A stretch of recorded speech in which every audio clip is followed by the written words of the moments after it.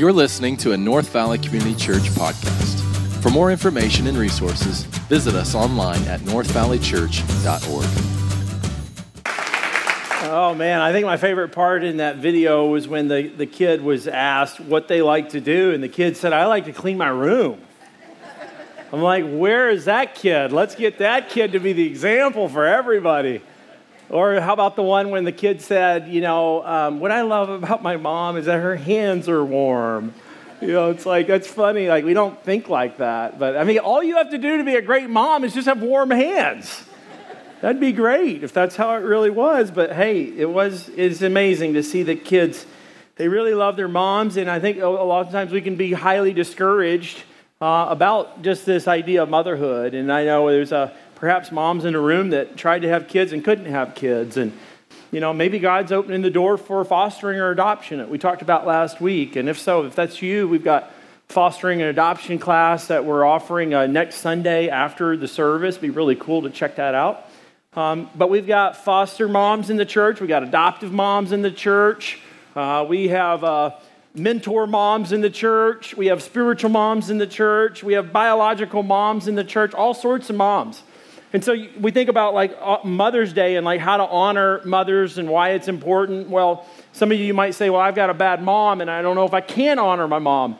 Well, at least she gave birth to you, because that's a big deal. My kids are 16 and they're getting extremely expensive to run their lives, and takes a ton of time to do it. And so if you were born, and I think you're all born, we owe our moms at least the birth and then acknowledging that they've put some time and money into you at some level or another. So my hope and prayer is that you honor her, and if she's passed on, you honor her memory. And if you can't remember a whole lot, then you honor the role of motherhood and the function of it. And so it's so important. Well, today we're getting started in a message that's out of 1 Samuel. It's a very interesting text. I've never studied it before until this last week or two. And I'm excited about it. It's an Old Testament story. And then before I get there, though, I want to tell you a story about my mom. My mom is a wonderful lady. I love her tremendously. Some of my fondest memories as a kid was just being with Mom. I got a great dad. I got a great mom. I'm a blessed man because of them. Anything great and good that I do, I typically try to credit Jesus, try to credit my mom, my dad, my wife. They have a major impact into my life. Mom played probably the greatest role, though, spiritually. And she's a lot of fun. So any fun creativity that you may see in me, I would say that's probably from my mom. She passed that on to me. So I'll tell you a funny story. I remember I was about 5 or 6 years old, and my mom wanted to get the kids out during Halloween, and so go visit some churches. So Halloween in churches is already complicated, right? It's like, what are they going to do? How are they going to dress? How churches respond? So I remember a fun memory of my mom. She said, all right, kids, and I've got 2 brothers and a sister at the time, and so we're all driving over there to the church, and I'm a little kid, and we didn't have a lot of money, so I took some rags, and I wrapped them around my body, and I was going to be a mummy, because I liked the mummies, and, Egypt and Pharaoh and all these other kind of cool mummies, and so anyway, I don't know if there was a TV show on with mummies, but I just wanted to be a mummy. So my brother's dressed up like a scary guy. He's got he's got weird clothes on too, and we all look kind of weird and scary. So we're going out for Halloween. We think we're going to have a great time. We show up at this church, and the lady at the door says, no scary people in our church. And my mom's like, well, they are scary. I know. They're very scary kids. And but what do you mean? Oh, well, we don't do anything unless they're biblical characters. And my mom's like, oh, you got to be kidding me. And I see the candy on the other side. I'm like, let me in.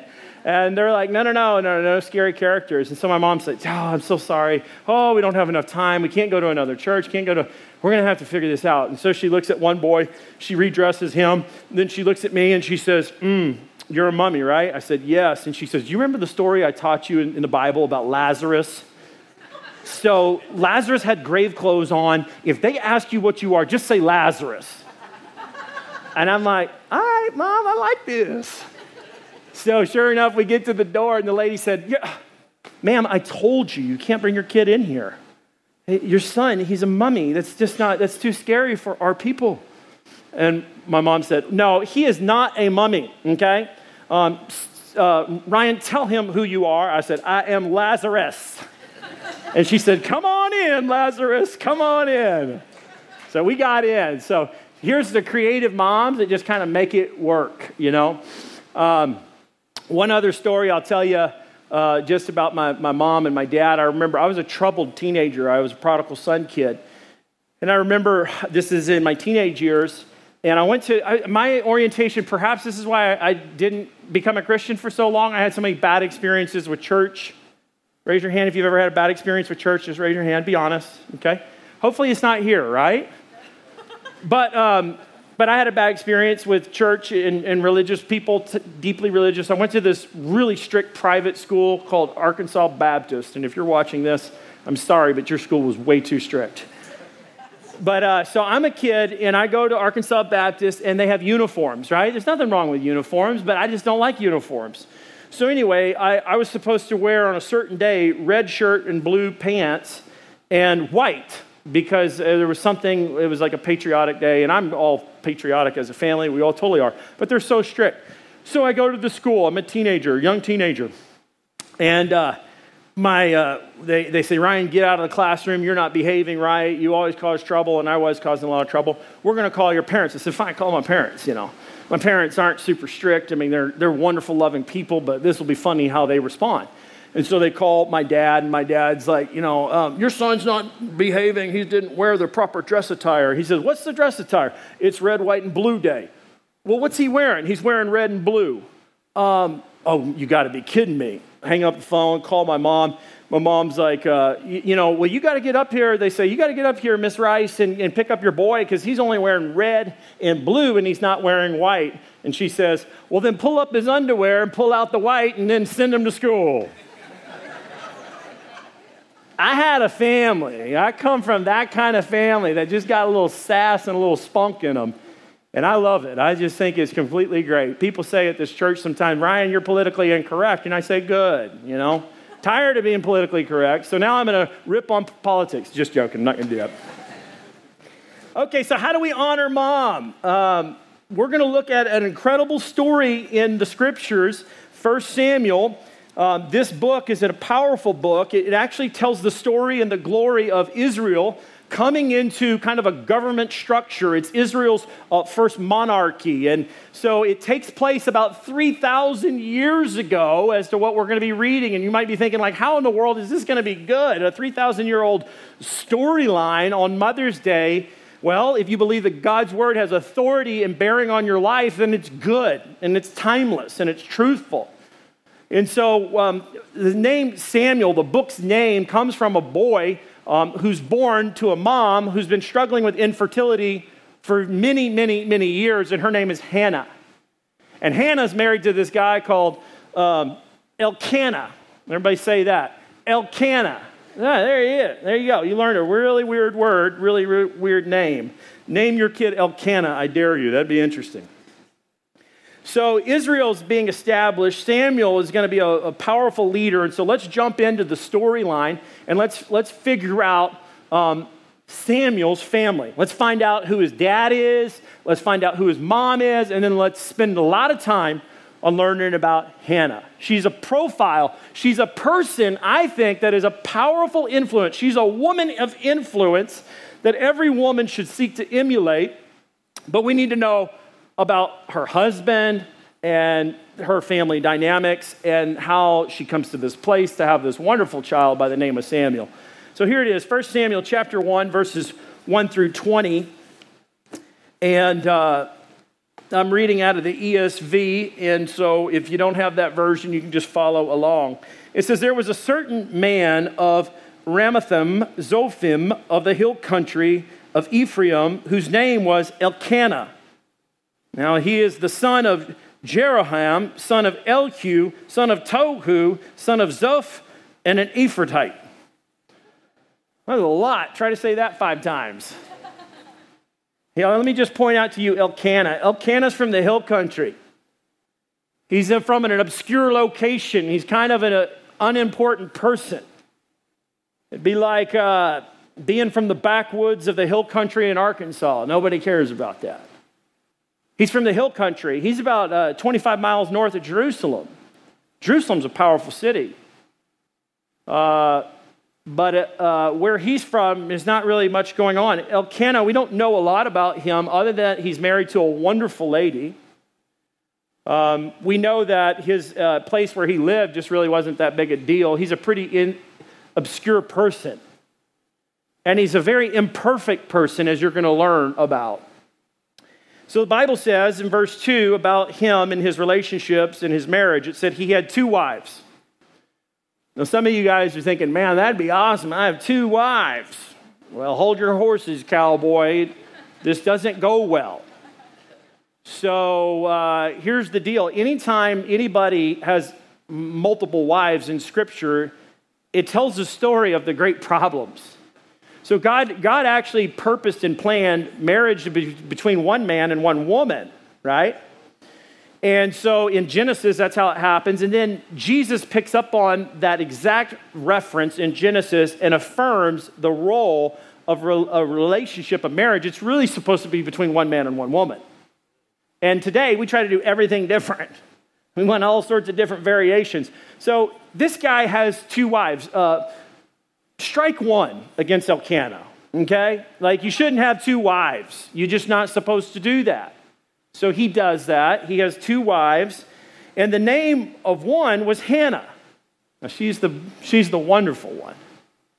She's his first love. I don't know if they met in high school back in the sticks or where they met, but they fell in love, and he loves her. She's a really good woman. And we're going to learn about her. But the name of the other one is Peninnah. And Peninnah is the problem. She's going to be the problematic wife, which Elkanah can't get rid of because he doesn't want to go into further trouble and divorce her because that would be wrong. So he doesn't want to do that. And Peninnah had children, but Hannah had no children. In other words, she was infertile. She couldn't have babies. And back then, it was really bad not to have kids because what happened is God did speak to prophetic leaders and said these words, and we find this in Deuteronomy, that children, help me out, are a blessing from the Lord. Children are a blessing. So here's what happened in the religious community. They took that and said, if children are a blessing, then to not have children is a curse. And so Peninnah, what she's doing is she has kids, but Hannah doesn't. So let me tell you this. Imagine that kind of scenario. Imagine you're Elkanah, okay? You got Hannah, whom you loved. You married her because you loved her. You just fell in love with her. Then she's like, I can't have kids. Then he's like, this is bad. I'm tired of I don't want to be a cursed man. I don't want my family to be cursed. He bought the lie. So I'm going to go get another lady. So he goes and gets another lady, and she's having kids. Imagine the tension between the two. Peninnah, I'm going to call her problematic Peninnah. Hannah, we'll call Holy Hannah, okay? Holy Hannah is the wonderful one. Peninnah is the problem.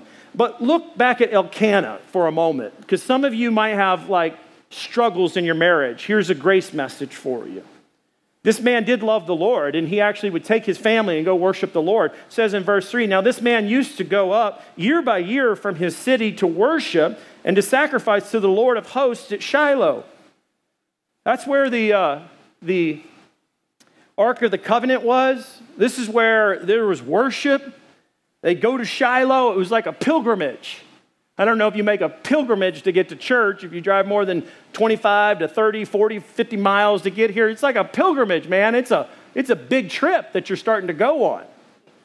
And so they do this, though. This is a man who actually did love God. But he got 2 wives.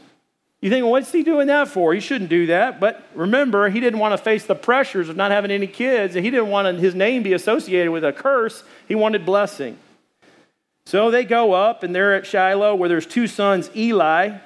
There's 2 sons of Eli. Eli is this priest. He's a bad dude, by the way. You read in chapter 2, you see that he's actually overweight, fat, lazy, and sits on the temple steps, finds out his boys got killed in battle, and falls over dead.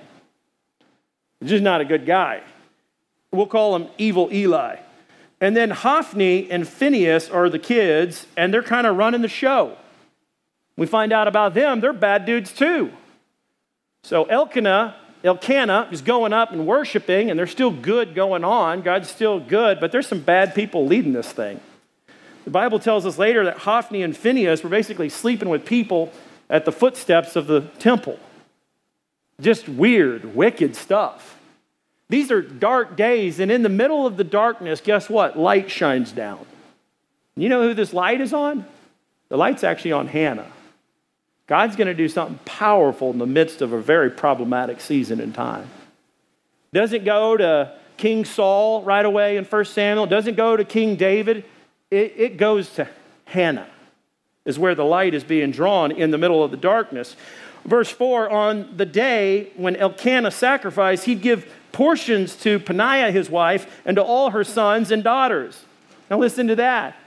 She's loaded with babies. She got kids cranking out everywhere. But to Hannah, look what he did. He knew how probably insecure she was and frustrated and struggling. But to Hannah, he gave a double portion.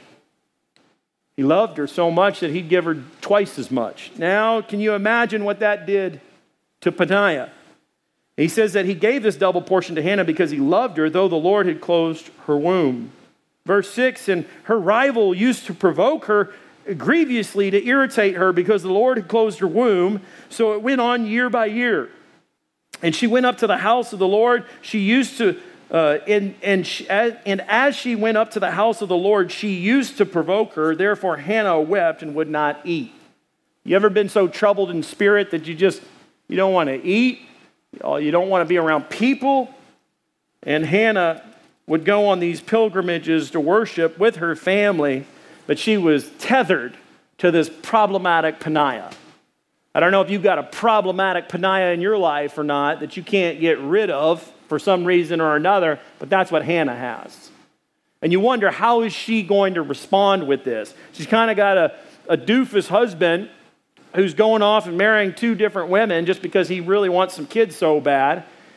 And he moves from kind of doofus to dumb. We're going to find that out real quick. And Eli's really no good either. So poor Hannah, holy Hannah, is hurting.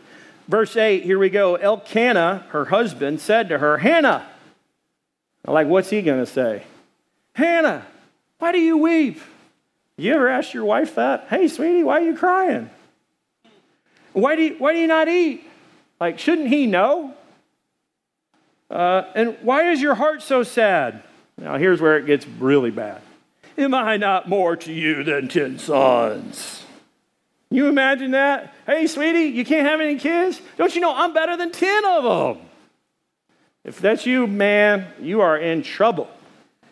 That should not be a good response for you as a husband to a wife who's struggling with infertility. This guy has got foot in the mouth disease. He's not putting it together correctly. Verse 9, and after that they had eaten and drunk in Shiloh, and Hannah rose, and now Eli the priest was sitting on the seat besides the doorposts of the temple of the Lord. Later in chapter 2, you see he falls off that seat and he breaks his neck. He's overweight. He kind of lives a life of just corruption and debauchery. She's deeply distressed. Verse 10, she is deeply distressed and prayed to the Lord and wept bitterly.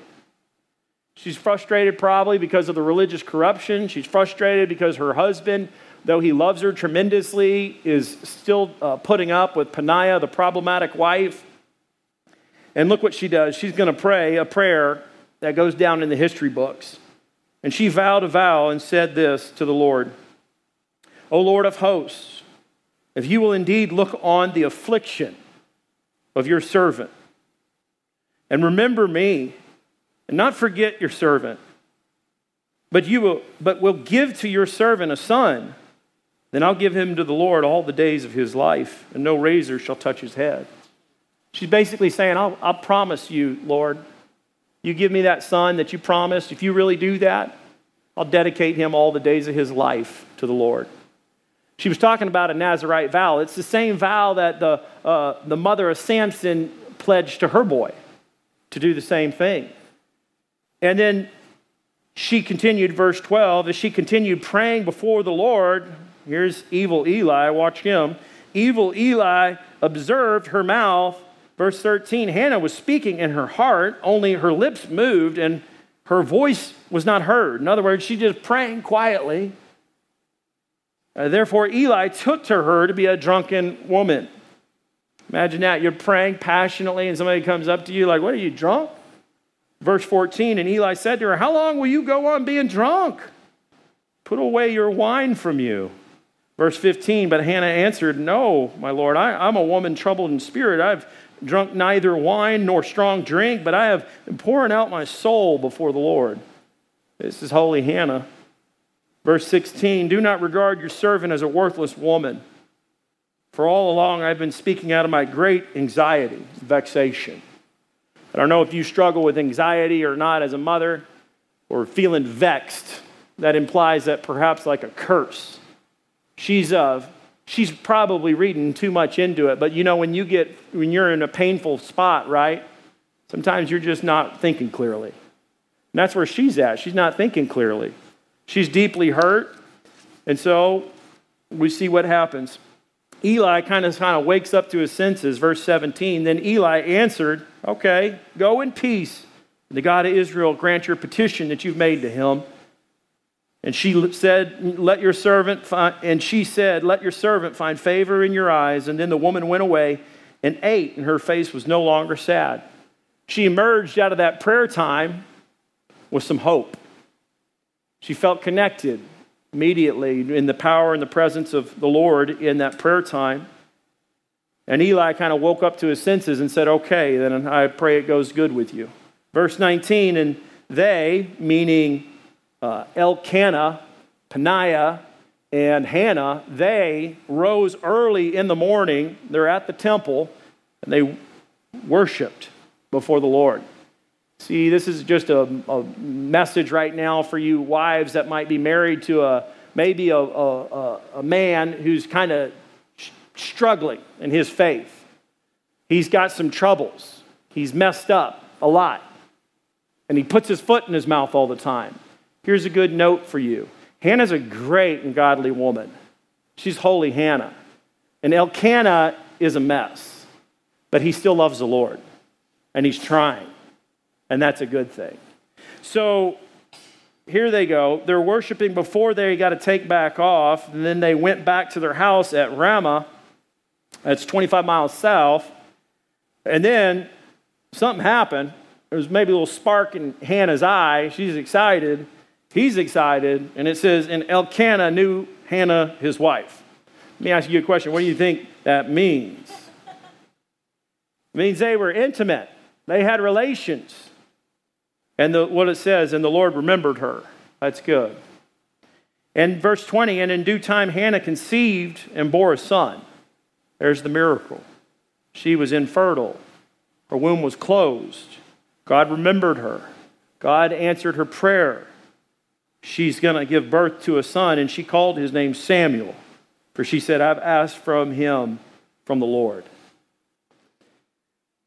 Let me pray. Lord, I thank you for your word. I pray that it would make more sense now, that we'd apply it into our lives. I pray that wherever we're going through, that we'd turn towards you for help. Thank you for the timeless truth that you have for us. Pray that we'd receive it in the mighty name of Jesus. Amen. So how do we take this and apply it to our lives? I'd say number one, just realize this, that women of influence oftentimes experience great pain. Pain is perhaps one of the greatest teachers for life. We don't learn a lot oftentimes when everything just goes easy. I mean, we can. Some of you are really good at that. But I don't know if you're like me or not, but I actually I kind of operate pretty well under pressure. Some of you do it better than others. But I do know this, that Jesus said it like this, in this world you're going to face troubles, but take heart because I've overcome that world. I do know this, that the Bible consistently says and continually says this, is that God never promised that he's going to deliver you from all your trials and tribulations, but he said, I'll be there with you in them. I do know this, that when you're out talking with other people and you're starting to try to share some and impart some wisdom, and you tell them about your trouble, your trial, your struggle, and then how you depended on the Lord, your testimony is amplified. I do know this, that when you have zero problems and act like everything's perfect, everybody says, good for you. It doesn't. Sometimes the greatest thing that we could ever experience is pain. If Hannah had not had the dysfunctional marriage with problematic Peninnah and Elkanah, then I don't know if she would have prayed. See, it was the problem that gave her the pathway to depend on God that opened up the doors for something holy and incredible. It was in the darkness of evil Eli and his boys that was going on that God's going to shine down his light, not on a man, but on a woman, to be a hope and a help to the formation of the nation of Israel. So if you want to think about Israel even today, you ought to go back and think about Hannah. Because Hannah is the one who prays to God. Samuel is the one that's born. Samuel is the one that's going to turn around. He will identify Saul and say, you'll be the king. And then when Saul screws up, he's going to say to Saul, Saul, God's favor is resting on this new man. His name is David. And David will be the new leader. And out of David, we get the lineage of Jesus Christ. See, Hannah is something special. But it was through incredible pain, and all throughout her infertility, her dysfunctional marriage, her feeling of being cursed, that she's not a blessed woman, she's a cursed woman. And there's constant nagging and struggle and frustration she had with Peninnah. It had to be incredibly problematic.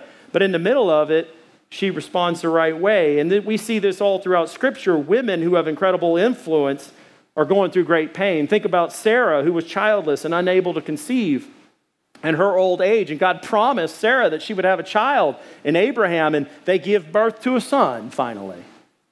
God delivered on his promise. Or what about Mary? Mary, the mother of Jesus, she was told that while she was a virgin, that she would be with child, and there's incredible pain, knowing that her life could be taken, she'd be public ridiculed, she'd suffer all sorts of torment emotionally and even physically in her own heart.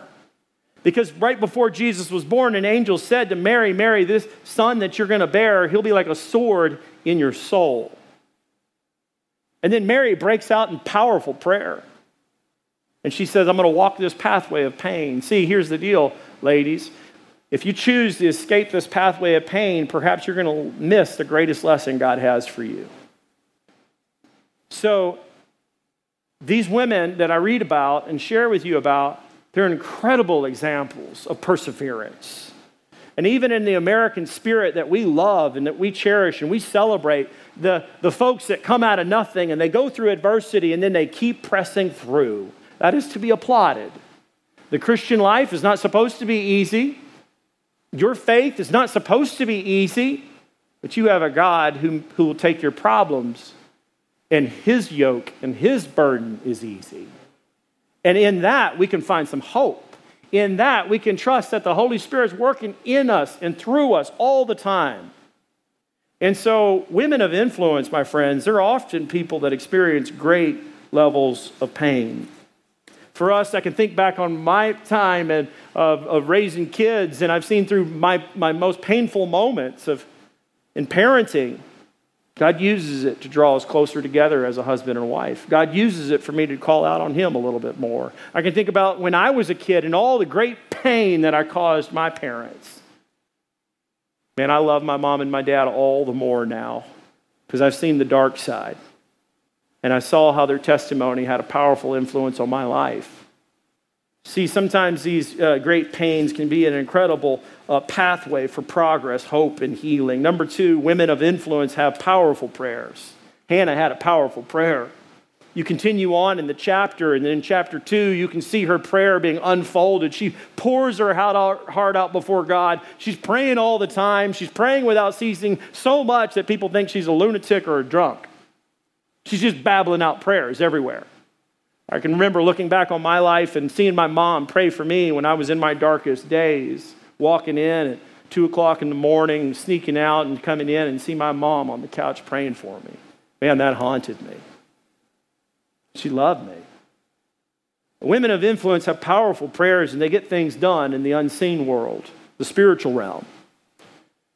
So you think about stories of like Elizabeth. God had promised her husband that she'd have a child. She was infertile as well in the New Testament, and it seemed impossible because of her age, and Elizabeth prayed. She prayed. She prayed for a son for many years, and then one day she was found to be with child. See, prayers can change things. Good mamas pray. They pray. I can't tell you how many people I know that prayed for me when I came to faith in Christ. It was usually the moms that came up to me and said, I prayed for you. And I'm like, well, they worked. Remember one time I had this old teacher named Miss Starrett. She's a mother of many children. I don't know how many kids she had, but she was at that really tight religious school, Arkansas Baptist, and I came to faith in Christ, and then everybody heard, oh, Ryan became a Christian, and then, and after about a year or two of everybody watching to see if it really stuck, then they asked me to start speaking. So I went to the chapel one day, and I'm preaching and teaching in Arkansas Baptist, and I was not keeping in touch with the time. I went over, the bell rang, and all the kids stood up, and this little old lady came out, Miss Starrett, she's a teacher, and she said, I think we need to continue to hear from Ryan. I'm like, whoa, what a day of redemption. After I got done preaching, everybody left, and she came up to me and she said, just so you know, Ryan, I was praying for you for years and years. She's a mom pouring out her prayers. Women of influence have powerful prayers. I think of Mary, the chosen by God, by the mother of Jesus. She shows her character in her prayer life. Luke chapter 1 and Matthew chapter 1. I'll just read you a portion of her prayer. Just close your eyes and listen to this mother who pours out her heart in prayer. She says, after knowing that she's pregnant with the Son of God, she says, my soul glorifies the Lord. My spirit rejoices in God my Savior, for he has been mindful of me, humble estate, his servant. From now on, all generations are going to call me blessed. For the Mighty One has done great things. Holy is his name. See, I just need you to know, moms, that your prayers are powerful. They have incredible influence. You can't see it now because you don't have the supernatural lenses on sometimes. But when you get to heaven, you're going to see all that unfolded. I can't think of, I'm telling you, I don't think half of y'all are here without a mom praying for you. I bet if you look back on your spiritual journey and your life, you could probably link it back somewhere in your family line and go, I had a praying mom. Women of influence have powerful prayers. Number 3, women of influence have the right priorities. This principle, this idea right here, I think it's simple and it's profound at the same time, but it's just keeping first things first. It's just putting your priorities into a priority. Whatever you care about, that's what you focus on and you do. Hannah is a great example of that, so much so that I don't want to illustrate anybody else other than Hannah on this point. And what I mean by that is if I look at the life of Hannah, is that while she had lots of problems, she had great priorities. Her first priority was a relationship with God. She loved the Lord. That's all the Bible says about her, is that she was one who had a faith and she lived it out. Secondly, I would say is that she prioritized her relationship with her husband. And you think, why is that important? Because let me tell you something, friends, right? If you got kids, then the greatest influence makers on those kids is the father and the mother. And in that relationship called husband and wife is the most powerful ministry you're going to have on your biological kids. The Apostle Paul says that marriage is to be the main illustration for the entire gospel message. Is your marriage, your forgiving marriage, a loving marriage, a covenant-keeping marriage.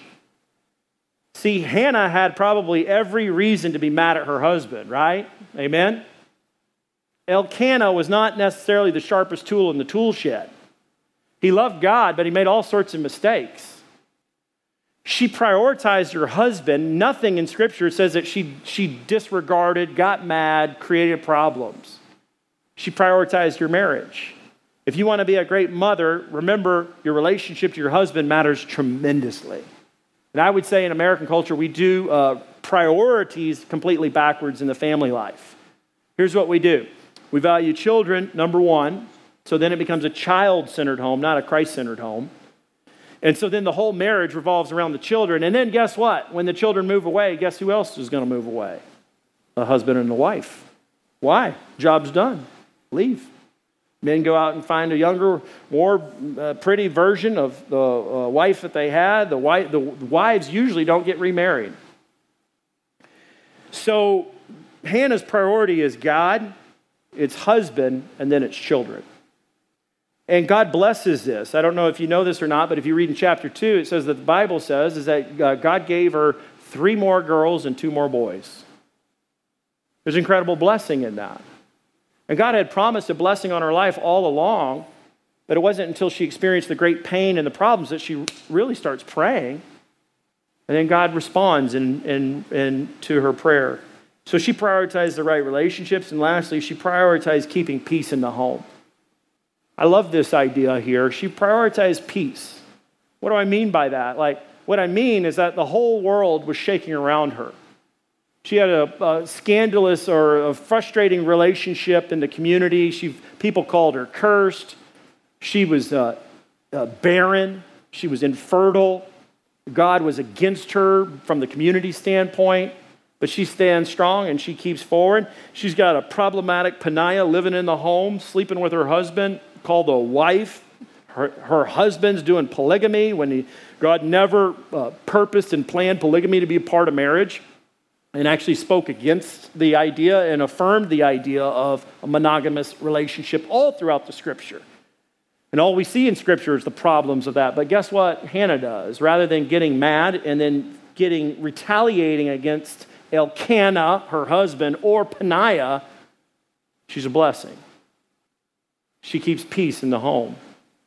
How do you do that? You're in touch with the Prince of Peace. That's how. If you're in touch with the Prince of Peace, then when you come into a crisis, you can bring a calm. If you're not connected to the Prince of Peace, you go into a crisis and all you do is get crazy. And you get more chaotic. But Holy Hannah was so connected to the Lord during this time, and she had the right priorities. She loved her husband despite his dysfunction. And she could bring a peace to the home, and she never took it out on Peninnah's kids. She never took it out on them. Those were her half-kids, stepchildren. She never took it out on them. She created peace in the home. So my exhortation to you all as mothers is to follow the example of Hannah. What a powerful example. What a godly profile of what it means to be a godly mother and a woman of influence. Let's pray. Heavenly Father, I thank you for your word. I pray that we would apply it. We wouldn't just be hearers of the word, but be doers of the word. I thank you for the powerful testimony of Hannah's life, and Father, how it still has an impact and creates a picture and a profile for what we ought to be looking for in the life of a godly mother, and to be a woman of influence for your name and your fame. In Jesus' name, amen. Well, hey, before I step off the stage, I just want to say thanks to many of you for your giving to the church financially. This last week, we discovered that there's a mom down in Mexico with one of our partners that fell on incredibly difficult times, and her family's been displaced, and she has a bunch of kiddos. And through our ministry partners down in Mexico, we're helping support them. And so we were able to, because of your faithful giving, your financial giving, we were able to send down some support right away and to help them. So I want to say thank you to you. Would you celebrate that for a moment? So my prayer is today for this family that their Mother's Day might just be a little bit more special, knowing they got a church that cares and supports. So thank you for your generosity. Those of you that are new, don't feel any obligation to give. We've actually got a gift for you back at the Connection Corner. We'd love to send you home with today. For those of you that have been here and this is your home, I'm going to encourage you, continue to partner with us. Let's do great things together. Right? Amen? All right. Thank you for listening. To become a supporter of North Valley Community Church, give today at northvalleychurch.org.